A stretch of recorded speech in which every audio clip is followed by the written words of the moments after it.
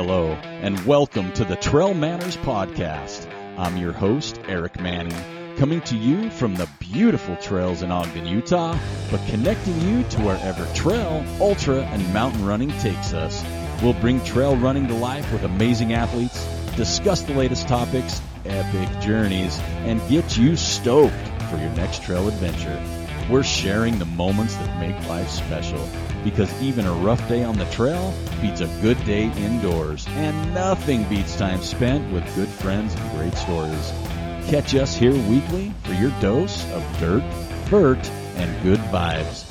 So now it's time to top off your water, grab some cheese curds, and join us for this week's podcast, where we take you deep into the heart of our sport. It's go time.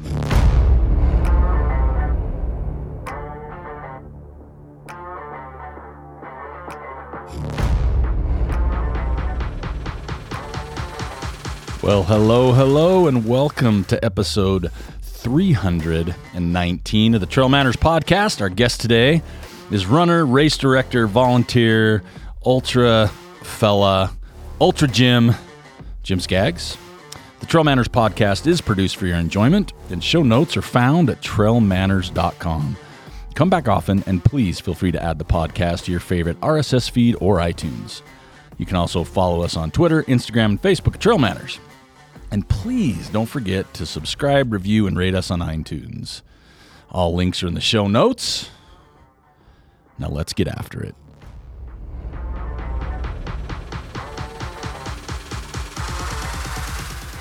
All right, we are here back for another episode of the Trail Manners Podcast. I'm your host, Eric Manning.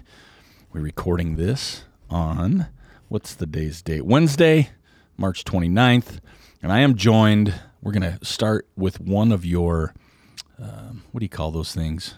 Your skill sets, your hats, maybe? Race director. Yes.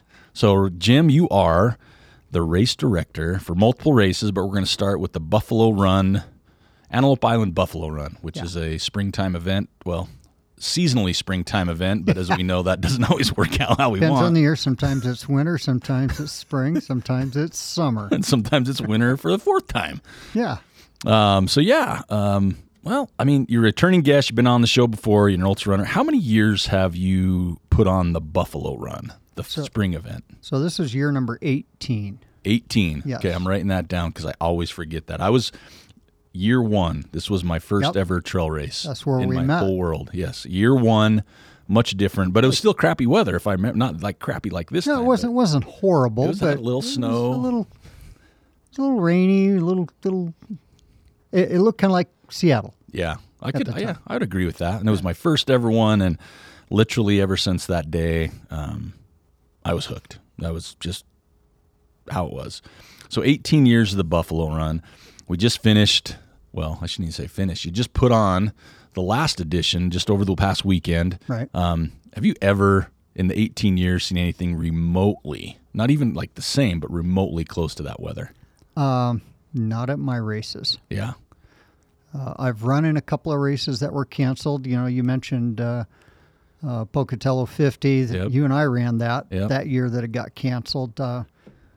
I think this might have even been worse. I mean, I wasn't in this one, but probably where you were at on the Pocatello course at the time. But I bet it would rival up that ridge. Yeah, that was super fun.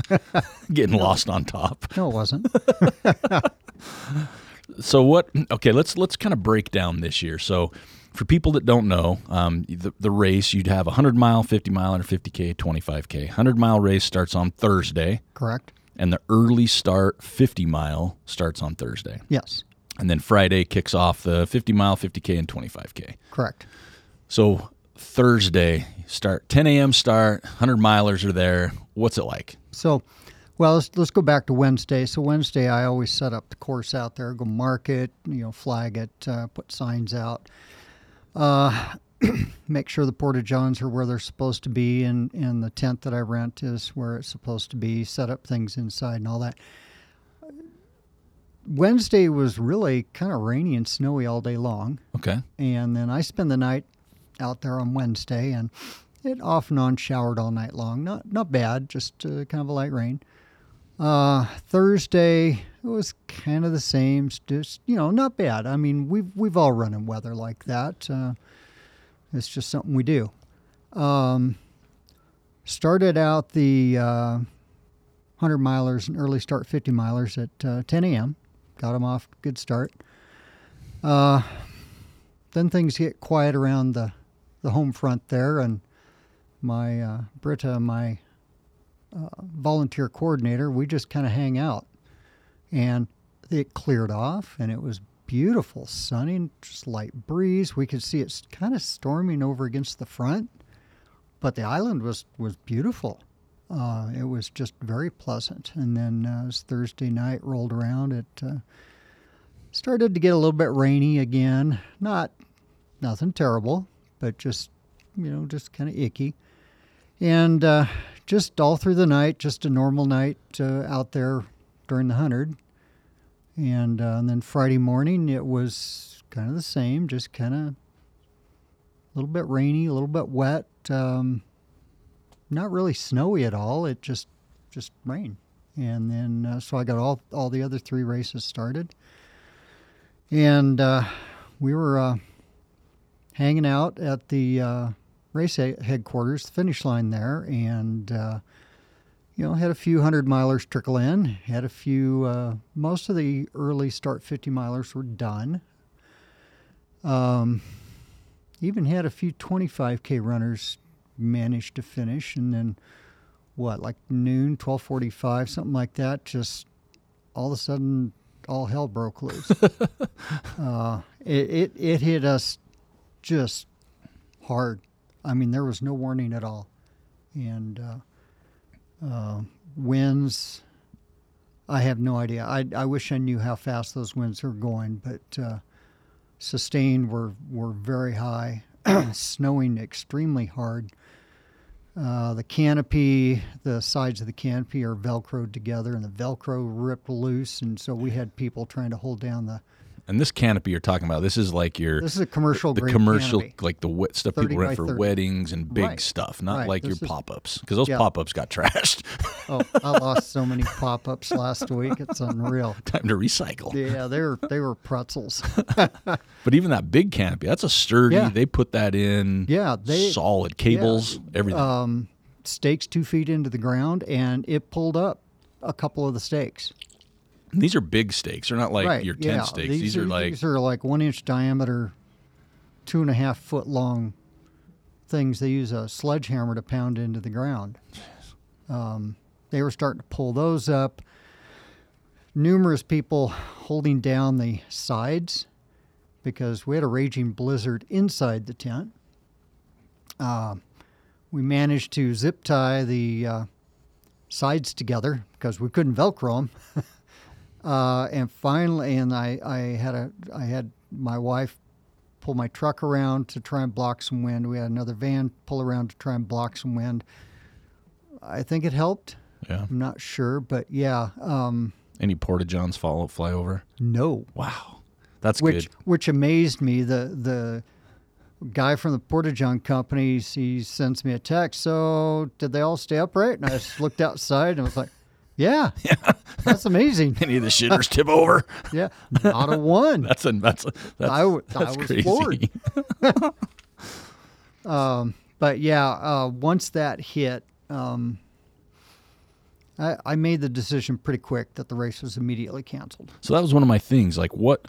Because fortunately, I think, fortunately, unfortunately, but I think fortunately a lot of race directors don't have to waffle with this, right? Like the decision to cancel a race and, talking a few days before, there were questions asked, would they ever cancel? I'm like, ultras don't get canceled. Like, you've got to have some bad stuff. They do, but it's so rare, right? Right. And so, I mean, who would have thunk that their own ecosystem on the island would bring this, as you said, apocalyptic weather in? Like, I don't think anybody saw this level of tenacity coming through. So, obviously, there was some thought process as you're zip tying and seeing the stakes come out in your head. You're kind of like, oh hell, what was the I don't say breaking point, but what was the point where you made that decision? Like what pushed you over the edge? Because it can't be easy. Well, It actually wasn't a difficult decision at all. Okay. When you have a raging blizzard inside your canopy and you've got people trying to hold things down, you know that out on the course, as exposed as the trails are on the island, you know it's dangerous, period. Yeah. And so having to just deal with that canopy, it was an easy decision to make. Just say the race is canceled. Somebody asked me, and I said the race is canceled. We need to get everybody off the trails back here and accounted for. Did you get, because you're on the island, and whether it's phone service or radios, where your aid stations reporting in or anything? Because I saw some videos of aid stations, people holding those 10x10s down. Those are ripped up. The aid station tables are flipped over. Right. Was there some communication on that level too, or were they just waiting to hear? We let the aid stations know that the race was canceled and that they were to stop runners as they came in. I contacted the park with I have a radio since I'm a volunteer out there as well, so I contacted the park on the radio. They had already mobilized Davis County Sheriff and park personnel to start getting out there and trying to grab runners off the trail. Wow. They have a couple of side-by-sides that they get out, and they were starting to drive those around and collect runners. And so I just asked them, as they did, bring all the runners back to the headquarters so that we could account for them and make sure that everybody was safe and okay. Well, because even this year it changed because the course changed. Yeah. Because you had to move the start-finish. It's been there for not all 18 years. It was another location when I first ran it, but you had to move to the marina because they're putting in or getting ready to put in campsites or whatever. So it was a new route. Mm-hmm. Did that cause any confusion? Whether it was like only when the race signs blew down. That's what, yeah. So we had Kirk on, right, and he talked about that, like race signs getting blown down. And yeah, I think a couple other people mentioned that as well. And I think for the most part, the island gets so much traffic from runners now, especially locally, to where maybe the local runners that were out there maybe didn't have any confusion. But I could see if you're traveling in, you'd be like, oh man, I can't see, Yeah. And to me, that's why I prefer to be a thick runner because the wind won't blow me over. So that's by choice, folks. But I think no injuries. No injuries that I was aware of. Weather-related. No weather-related injuries. Okay. No hypothermia.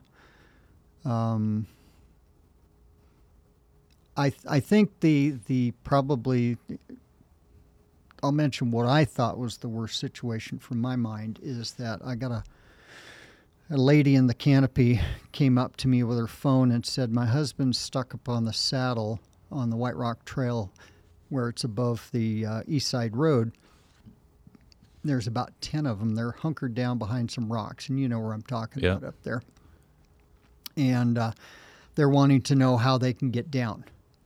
So knowing where that is, I know the winds can just come screaming over that ridge. Yeah. And that was the one that kind of scared me a little bit. I wasn't real worried about much of the other, but that one kind of scared me. So I immediately sent my lovely wife and a couple other volunteers out with cars down the East Side Road towards the ranch.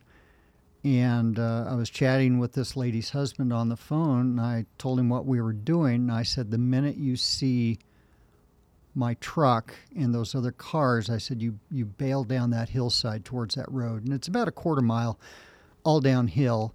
And thankfully, going the downhill in the direction they were going, they were somewhat protected by the wind because the wind was coming from the other direction. But they got back to the canopy, and they were fine. And after that, it was just a matter of making sure that the trails were all clear of runners. And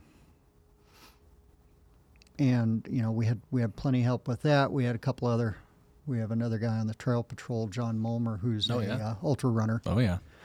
And so he came out and went out to the Elephant Head Aid Station, and I don't know if he physically swept the Split Rock Trail himself. I mean, he's perfectly capable of it, but he made sure the Split Rock Trail was clear. the park made sure that the White Rock Trail was clear, and then I had all sorts of volunteers and other runners and runners' families offering help. Hey, can I take my car and go see if I can grab runners? What do you want me to do? So everybody really stepped up. There were quite a few runners which is kind of interesting. So between the White Rock aid station and the finish line is about 2.8 miles. And it's right along the fence there. And if you're familiar with the island, you know where the fence is.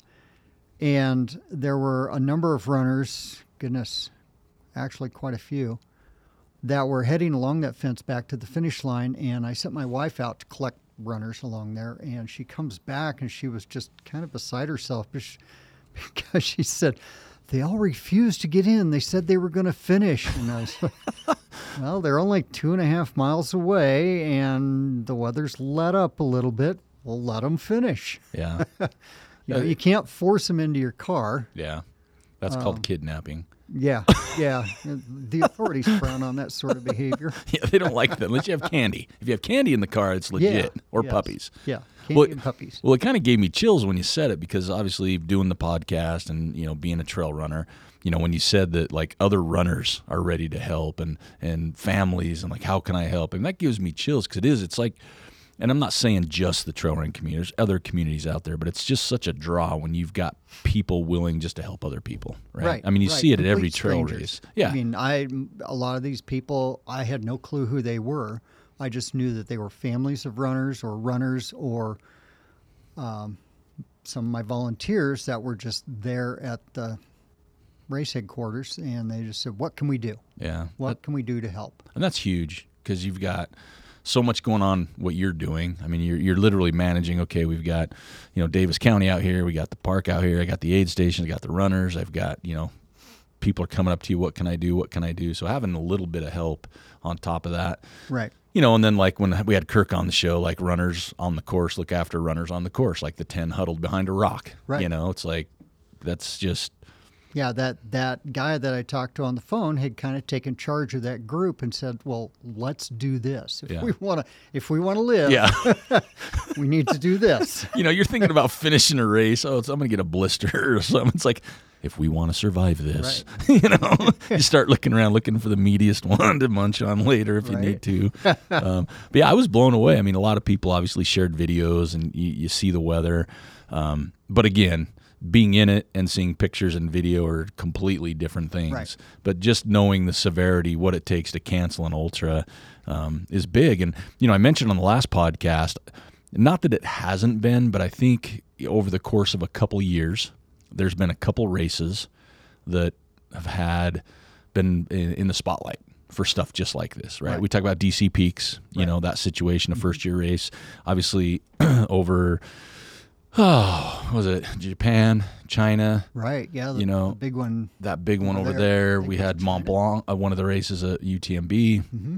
So you are seeing a little bit more of that. So, as we talk to race directors, as we are runners itself, it's like kind of, not that this stuff is things that should have been thought about 10 years ago, but that you see it more, and maybe there's more races, maybe it's climate, whatever.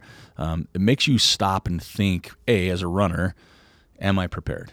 Exactly. Right? Do I take this just in case? Right.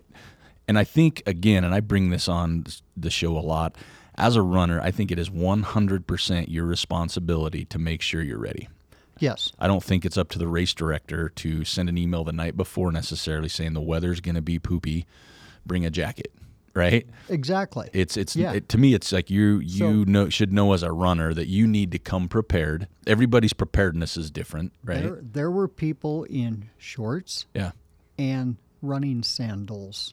Okay, so were they hardly prepared for an apocalyptic blizzard? And I learned mine when we went to Pocatello. It was late May, early June. Yeah. And I had a sleeveless running shirt and shorts. I didn't have a jacket. And I had a visor. I carried a jacket. I actually gave it to a kid as we were going up that ridge because he was freezing. Yeah, but I think it is, and I say this because I want all runners. It's like you need to take the responsibility for yourself, because everybody's different. What is cold to you is not to another. What you need is not to another. take what you think you need. Please pay attention to the weather before, the race, not a week before. Hey, what do I need to pack for this trip? Like, come prepared. But I think it's also said on a race director's side is, like, it really came to effect with like DC Peaks and another one of your evacuation plan, right? Yes. And I know I've put on races and they ask you that in your form. If someone gets hurt, how do you get them, right? And sometimes like, well, I just drive my car to the trailhead and throw them in the back or whatever. But when you get these remote races or races like you were mentioning, I think as a race director, there's a lot of mind shifting, especially over the last couple of years. Yes. Right? Like, what are we prepared, right? Are we doing the right thing? And I think you talked about that. I think as a race director, and obviously, I mean, I've been around the ultra scene for 20 plus now, and I've been to a lot of races, and there's obviously a lot more races now than there has been. To me, it's incumbent on every race director to think about what if scenarios, worst case scenarios.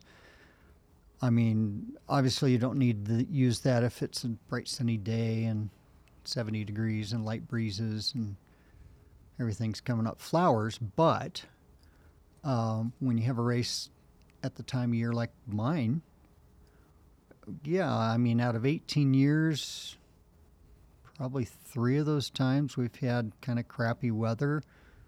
And then last Friday we had really crappy weather. Worst case scenario. That was truly a worst case scenario in my book. And yeah, I was revisiting my emergency action plan today just to see what could I throw in it that would remind me if this was to happen again. And for all the race directors or potential race directors out there listening, that's one of probably the most important thing, or one of the most important things to think about is, what am I going to do if things go south? Yeah, it's like having an emergency fire exit at a movie theater, right? You don't want to use it, but if you don't have it, but you better have it. Yeah, and it's the same thing. And I think probably for the most part, probably as a race director, most have some type of plan, but it almost to the point now it's like you said, let's shift from the plan to worst case scenario, like go that next level, right? Like really go that next level. But still, and I'll say it again, I think at the end of the day, it's truly up to each runner to make sure that they are prepared, right? And whatever that means, everybody's different, but because I think even as a race director, you can't, even if you plan for worst case, you're also saying, okay, I've got X amount of hundreds of runners out there, right? So it's I had 315 runners out there. Yeah, and that's a lot to be responsible for. How many volunteers? Yeah, I had at the time when that hit, I still had 3 aid stations open. 2 of them had already shut down for the day. So I had another dozen volunteers out in the middle of that nonsense. Yeah. That I had to be concerned with too. And we kind of joke around a bit, but I don't want to make light of what happened last Friday. Sure. It was a very serious situation for a little bit. Probably an hour and a half to 2 hours. Things were pretty chaotic, but we had some good help there. We put together a plan. The main plan was to get everybody off the course safely and as quickly as possible and accounted for. And, I set up one person to be the point person. If anybody walked in the tent with a bib number on, she was to write it down. I made sure that everybody that went out to fetch runners brought them back to the tent so that we could account for them. That was my main concern, was to make sure that we didn't leave anybody out on that trail and forget about them. Yeah. And in the end, by the time all was said and done, we were able to, given the chaos, I think we did relatively good. There was only 5 bib numbers that we could not account for, and we already knew that the Split Rock Trail had been cleared, the White Rock Trail had been cleared, Lakeside Trail had been cleared, the Mountain View Trail had all been cleared. We already knew all that, so we knew that we had a 99% certainty that the course was clear. And so I was pretty comfortable saying that we got everybody off and we're okay. They probably got in a car and went home. That's what I figured probably happened is 2 or 3 just said, I'm out of here, and jumped in the car and left. Yeah. Can't blame them. Yeah. But, I mean, hindsight, it's always as a runner, like we talk about runners dropping and just going back to their hotel or, it's still, again, it's a runner should have some responsibility. Right. Obviously, this is way not something anybody's used to, but, for you listening out there, always if you're leaving the course for any reason, make sure somebody knows. Yes. Right? Because it's scary still. Yeah, exactly. And that's for all you runners out there. If you're ever in a situation where the race is canceled and they're pulling people off the course, once they pull you off, don't just go home. Yeah. Make sure you are counted so that they know where you are, because there could be significant resources expended trying to find you when you're asleep at home in your bed or sitting in your recliner drinking a beer. Yeah. So, and the same thing goes with if you drop out of a race. Just Well, we had one your race. Someone left and went to their hotel, and you finally found them. Right. They dropped and just didn't check in. Yeah, and so, what the Wasatch 100 says. They say if you drop and fail to notify, when you get up in the morning, you best get back out there and get lost so that they can find you. So it's not money wasted. Yeah, otherwise you're going to be in some trouble. You sit there at the pina colada and wait for them to come find you, Yeah, whatever it takes. What was I'm curious too, like the overall reaction from the runners, knowing that it was canceled, no matter what. I mean, what was the overall reaction you pulled from that? I have... even in the midst of all the chaos, as people were coming into the tent and getting checked in, and they were seeing me, they'd come up. I was amazed at how many runners came up, shook my hand, and said, "This is an awesome day." This is so much fun, or just words to that effect. I'll be back. This is a great race. You put on a great event. And meanwhile, things are just going to hell in a handbasket. And even now, I'm still getting emails from runners that thanking me for an awesome event. Which, in a good year, that's nice to hear. Yeah. In a year like this, that's like, well, okay, I guess we did something right. Well, it was funny. I was running with a friend of ours, Harrison, this morning, and he was asking me about the race. He's like, man, that must have been something, because he's run the race before. And it came to a point where, again, I think you said it perfectly. We're on the podcast. We're talking about it. There's no way we're making light of the situation. It was a literally dire situation that was handled amazingly. However, saying that, there's always that thing that you now have a story. Right? Oh, yeah. Like you just mentioned with those runners. I mean, the story from Pocatello that year. Does it get we told all the time? About that. Yeah, but you still talked about and I've run how many races between then, and those ones may not get so much love, but it's those unique things. Like I want to come away with that, like saying, yeah, I survived that day. Yeah. It got ugly for a while. Yeah. But I think it's a story, right? They go home. Everybody's safe. There's no harm. So that's A, right? But it's a story, right? And you got to admit, it's like I always tell people, trail running and ultra running always makes the best stories. Yeah. It's not a good story to say, yeah, I was running down 12th Street and almost got hit by a car. Yeah. I mean, that's a story, and it's clearly not good. But it happens. It's not quite the same as I survived the apocalyptic storm of the 2023 Buffalo Run. Well, it's like somebody suggested I make shirts with that on it. The one we had, the Snow Bear, right? Yeah, a few years back that people talk about. Well, and the 2019 Bear 100 that I ran. Yeah, the mud and where it rained for 12 hours straight. Yeah, but it's the race in itself, but then you have these elements, yes, good or bad, usually bad, good or bad, that really live on over a beer later on, right? Oh, yeah, it's like, absolutely. You've got nothing. I ran this, and it gets worse as the years go by. Right. Like your race in about 6 years, people are going to say, I was running and a bison flew by me with the wind. So funny story. So Karen's out picking up people along the fence line.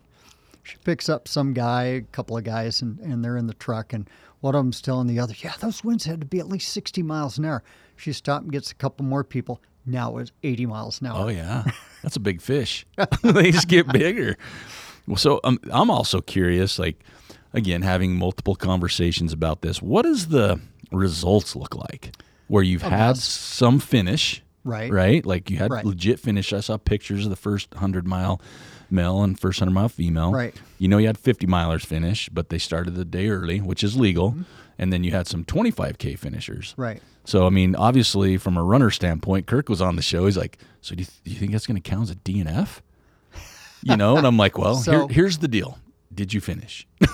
Right. and I know what he's saying and everything, but I'm curious there's not a protocol for this. Not really. What I told all the runners when I finally got around to sending an email out to the runners, what I told them was, yeah, things were kind of wild out there Friday. If you finished your distance, because we weren't recording times, we were recording bibs, and that was it. We didn't care about times, obviously. So I told people, I said, if you finished your race, send me your time.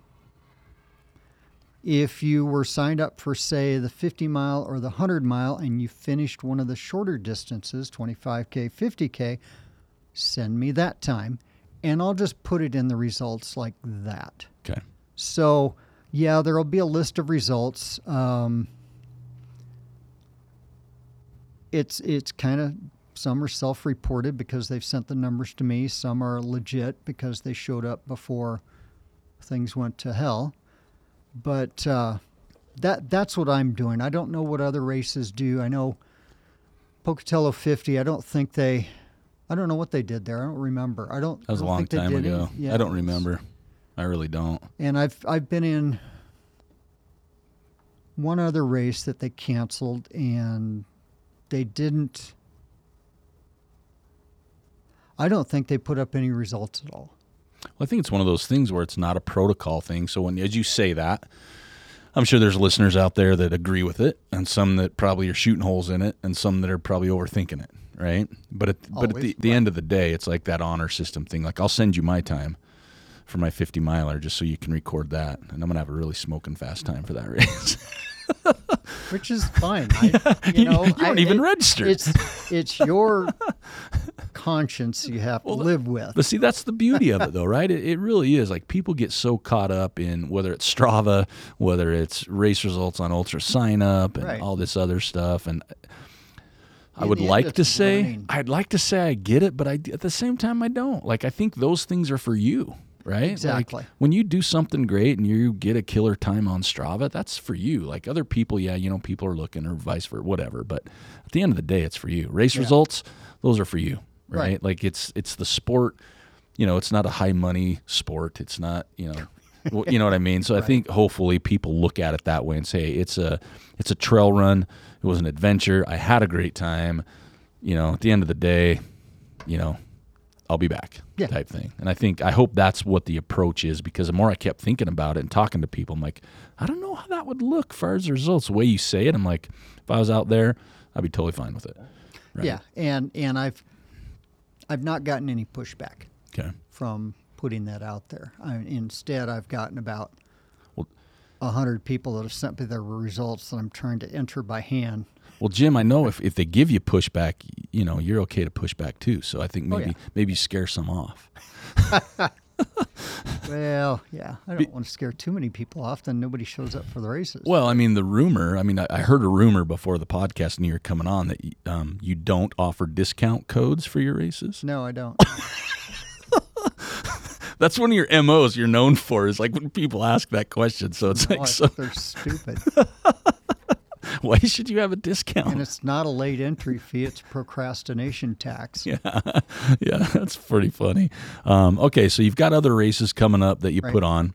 You've got the next one up on your list. Well, maybe, right? Logan Peak. Logan Peak will happen.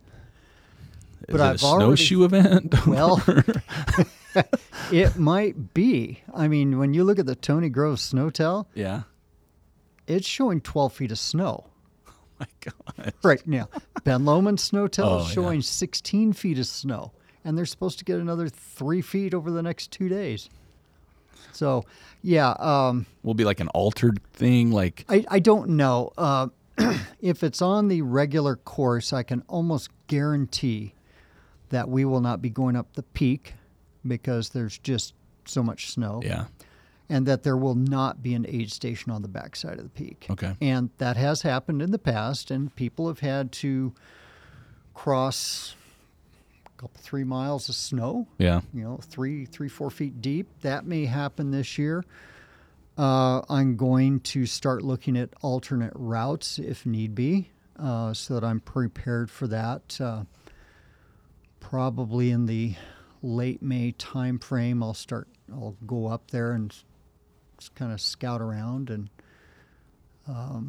see what the course looks like. And Trim it, sure, take down deadfall from avalanches. right. But I've already put that on the registration page to not expect the aid station on the backside of Logan Peak. I think that's fair. I mean, again, as a race director, these are the things people don't have to think about, but race directors do. Because Right. I've seen that even this week on races. Peterson Ridge Rumble up in the Bend area, they've got a bunch of snow, Oh, yeah. which is not something that's normal. Right. There's just a lot of races right now that you just don't expect, or it's like we never have it, or it's minimal, or whatever. And now you're kind of like, God, like this, are we going to have it? Right. You look at a lot of these earlier season mountain races, Squaw Peaks, for example, in June. Oh, Pocatello. John's going to have a mess load of snow up there. Yeah. So, it changes the game a little bit. It right? does. And so I think these are things that are important to think about. So you got Logan Peak, and then we transition into August. Right. And you've got your Harriman race, so you should be Idaho. good for that one. I don't know. I mean, in August, you hope. So you've got that one, which is a pretty unique race in its location. Right. I mean, you and I went up there to Harriman in May, Yeah. and there was still snow on the course. Yeah. That's a pretty area. And this is a far worse snow year than then. Yeah. Well, I can't even think of the last time we've had anything close to this. Like, I know records are broken Well, here. yeah, records are broken here without But I mean, a doubt. even close. There's not Right. been close, but we've seen snow. So that one's in August, and then you've got the Fall Classic in November back on the island. Yeah, November 3rd. And that one is a distance of a trail half marathon and a 50K. Yes. Okay. So you got your work cut out for you on the race side. What about your personal side? Because you run, and you just came back from a race in Mesquite. Yeah, down in Mesquite, I Okay. ran Flat Top Mesa. It was kind of cool race. I mean, it was very small. As far as 50Ks go, it was 4 loops around the top of a mesa. Okay. Hence the name. And just to give you an idea how small this race is, I took 3rd overall, That's good. 2nd place male, and I'm 64 years old. And I ran an 8-hour time. So, I mean, we'll just say smaller race. Yeah. It's a well done race. They have 2 aid stations up there. It's four loops around an 8-mile course, and yeah, I mean it was nice to get out of the snow here and go run when it got up to like 65 that day. Wow. It was lovely. That's a warm day right now. Yeah, Super warm day. so that was nice. I recommend that race. It was a good one. And then what else do you have on the calendar for the year? Either I'm adventure runs or races. So I'm signed up to run Salt Flats 100 in May. You did not. You did I really? did, yeah. I need my head examined. So you got a 100-miler coming up. Yeah, that'll be my first one since 2019 Bear if I manage to finish it. We'll see. And then what do you got? Nothing as far as adventure runs until we go down to Grand Canyon. Grand Canyon in When is that? November. November. Yep. That's about it. It's a pretty low key year. I'm getting old, and I don't race as much as I used to, and But you still run a lot. I do, but what I've discovered is as I get old, and it sucks, but what are you going to do? is that you train for a 100-mile race, you still have to run the same number of miles as when you were 30. But it takes longer and hurts more. and then you just fall into depression. Yeah. It's just different, right? It's a mind, you got to shift your mental. Yeah, you have to shift your I'm not fast anymore. I can't keep up with the kids like I used to, which is fine. I would much rather nowadays just kind of go out and enjoy it. And I walk when I feel like it and run when I feel like it and enjoy it. Take selfies when you feel like it. I don't do that too much, but yeah. Well, I mean, and two, again, it's not just here, but I can easily speak for it. It's a tough year to train for a race. Oh, yeah. Right? I mean, you can't get up in the mountains to run. Mm-mm. I mean, I see people posting pictures. Hey, I got up in the mountains. Yeah, it was not much of a run, but it was a hell of a workout. Yeah. Well, like the Malin stuff, right? Yeah. It's a good for hill repeats or, Right. Getting some vert, but like a true running plan, like I'm trying to do that. And now there's even days I can't even get on the parkway or road because it's so nasty. Right. Right. And usually it's like, okay, if I have to, I'll jump on, some asphalt. Well, you can't even find it anymore, or Right. there's snow piles taller than you or ice or, whatever it is. So it is a tougher year here to train for an earlier season run. Yep. So it does make it a little more difficult to do that. And then, so is there anything you're thinking about in the year? So you've got like basically the 100-miler in May, and then realistically not until November. Are you looking at like either some like fun run, like getting up to another place, another mountain? Well, location. We've got the usual spots around here, Ben Lomond, Lewis Peak, and, places like that. We're not even going to be up Ben Lomond until August. Oh, yeah. I mean, we've been up there at the end of June and had that whole backside. I've been up there July 4th weekend and separated my solid. shoulder. Yeah. Was that the weekend you did that? It was because I couldn't get into I a was up there doctor. too. It was an extra day. Yeah. So that was July 4th. Yeah, when the glaciers finally recede, it's going to be like September. Yeah, it's going to be interesting. I think this whole year is going to be interesting on all the floodings. I mean, the rivers are raging right now. Yeah, think of all the, all the water that's going to be coming down. And the trails are going to be nasty for a while. Yep. And I'm just hoping here that it doesn't give rattlesnakes a longer breeding period to where they can just make more. Well, if that's the case, let's just hope that it's too cool and they just kind of are moving a little slower. They're not so frisky. It's like, I got a headache, honey. Yeah. Type thing. Yep. Well, crazy. Yeah, I'm glad everything worked out this weekend. I mean, that's a big thing. It does. I mean, after in hindsight, kind of talk about it a little bit. But ideally, I mean, some of the biggest messages we could do, and that's why I wanted to get you on early, from a race director standpoint compared to a runner standpoint, I'm super happy to hear that the runners there were okay and there wasn't people getting all pissy and whatever else. Right. No, it was a very stressful day, but everything worked out in the end just fine. Good. What I think it also does is it shows other races, right? That, if you plan accordingly, if you keep a calm head, if, whatever, it's going to be okay. Right. Because you just don't see it. You see it more. And I think, maybe it's back to that old thing is you see it more because of social media and the ease of seeing it more. Right. Not to say it didn't happen 15 years ago, but it wasn't as easy to access real time, right? I'm watching videos, on my Instagram feed of your race real time. Yeah. So I think there's that, but it is, ultra running, trail running, being outside in general in the mountains, it's, you got to really take stuff into your own hands all the time and you not rely on anybody. Rely on yourself. Yeah. And I think it's a good reminder. And especially when everything works out well, it's a really good reminder to say, okay, stuff like this happens. I need to be smart, right? So just come prepared, whatever that looks like. I've talked to somebody even after this just recently, and I'm like, when I go, in the mountains, I've been in the Uintas and it snows in August. Pocatello in June. When you get to either higher elevations too, it's nice to have a little kit type thing, whether it's a space blanket. And whenever I do an adventure run, whether we're running across Zion, whether we're doing Grand Canyon, or just something where we're going to be out. Tetons. Yeah, the Tetons all day. I always pack enough calories and clothes and supplies that I can spend the night. It might not be comfortable, Yeah. but I will live. Survive the night, right? Yeah, so a space blanket, maybe a long sleeve tee or a beanie, matches and a lighter, Yeah.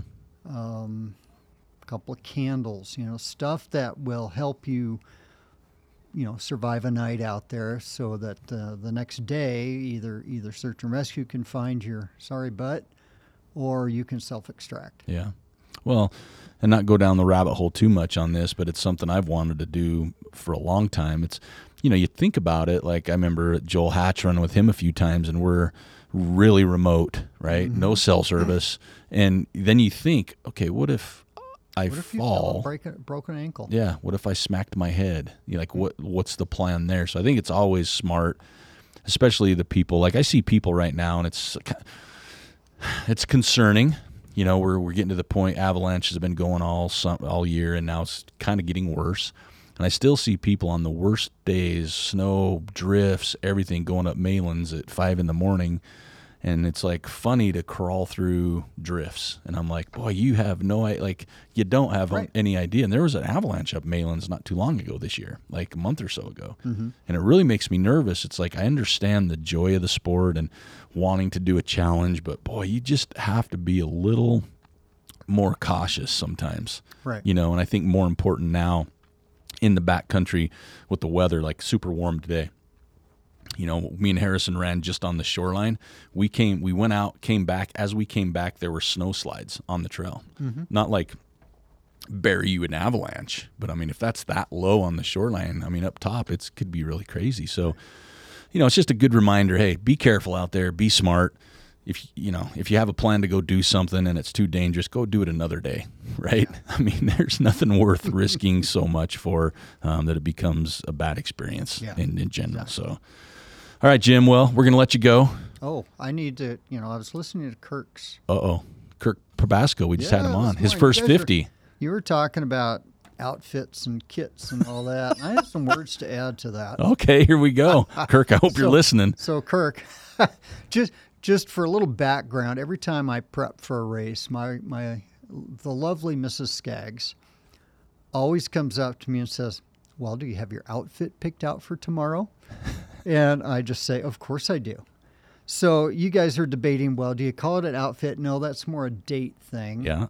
And the lovely Mrs. Skaggs once again pointed out that's probably appropriate in my case because the mountains are my mistress. Oh. She claims. Oh. So, outfit, maybe okay. We'll go with that. But then you were talking about kit, and kit's a European term. We don't use that. We're Americans here. I'm a soccer guy. We call them kits in soccer. Right. Probably from Europe, but yeah. Yeah, uh-huh. Yeah. So, but we're in America here. So we gear up. Okay, I like that. So we get our gear together. Okay. Do you have your gear ready? I like it. Because even Kirk at one point, I love it. It's gear up and, suit up and whatever. Yeah. He had something. I don't even remember. It was like a week ago. I'm out of it. I like that. But I'm going to say, I hate to say it on a podcast, but after what your wife said, I'm kind of like an outfit. Because, if the mountain's your date or your mistress, I'm like, okay, I would almost let outfit slide now. It's just a mind shift in perspective. I'm like, right. I mean, I probably won't, but I like it. I think I would allow it now. So, Kirk, I will allow it, but I'll still make fun of you. But I do like gear up. Yeah, suit we up. Gear up here in America. Yeah.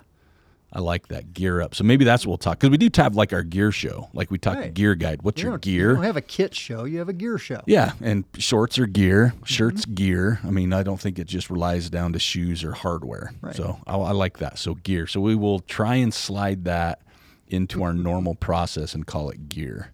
However, I will allow outfit. Might have some repercussions. It might have some repercussions, but I'll allow it.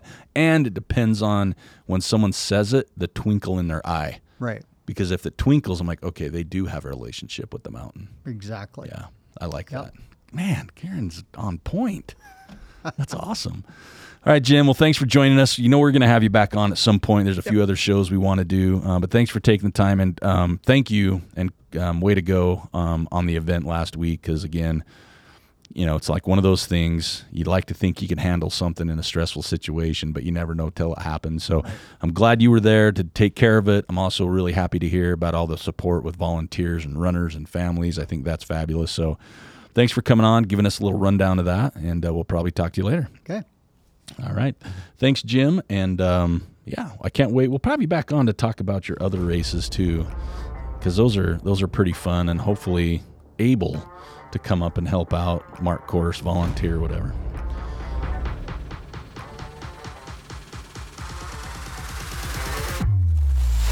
Thank you for listening to the Trail Manners podcast. I'd like to thank Jim Skaggs for joining us today. I also want to encourage everybody to follow us on Instagram, Twitter, and Facebook at Trail Manners, or go check out our website at trailmanners.com. You can check out our store page, which will be revamped here soon, or you can hit us up on the contact page. Let me know what you want to hear, who you want to see, or if you'd like to be on the show. And if you just take a moment, please, to subscribe to the show, leave us a rating or review on iTunes or Facebook, or just send us a message. Truly would appreciate that. Until next time, this is Eric Manning reminding you, you don't get what you wish for, you get what you work for. Now go get it.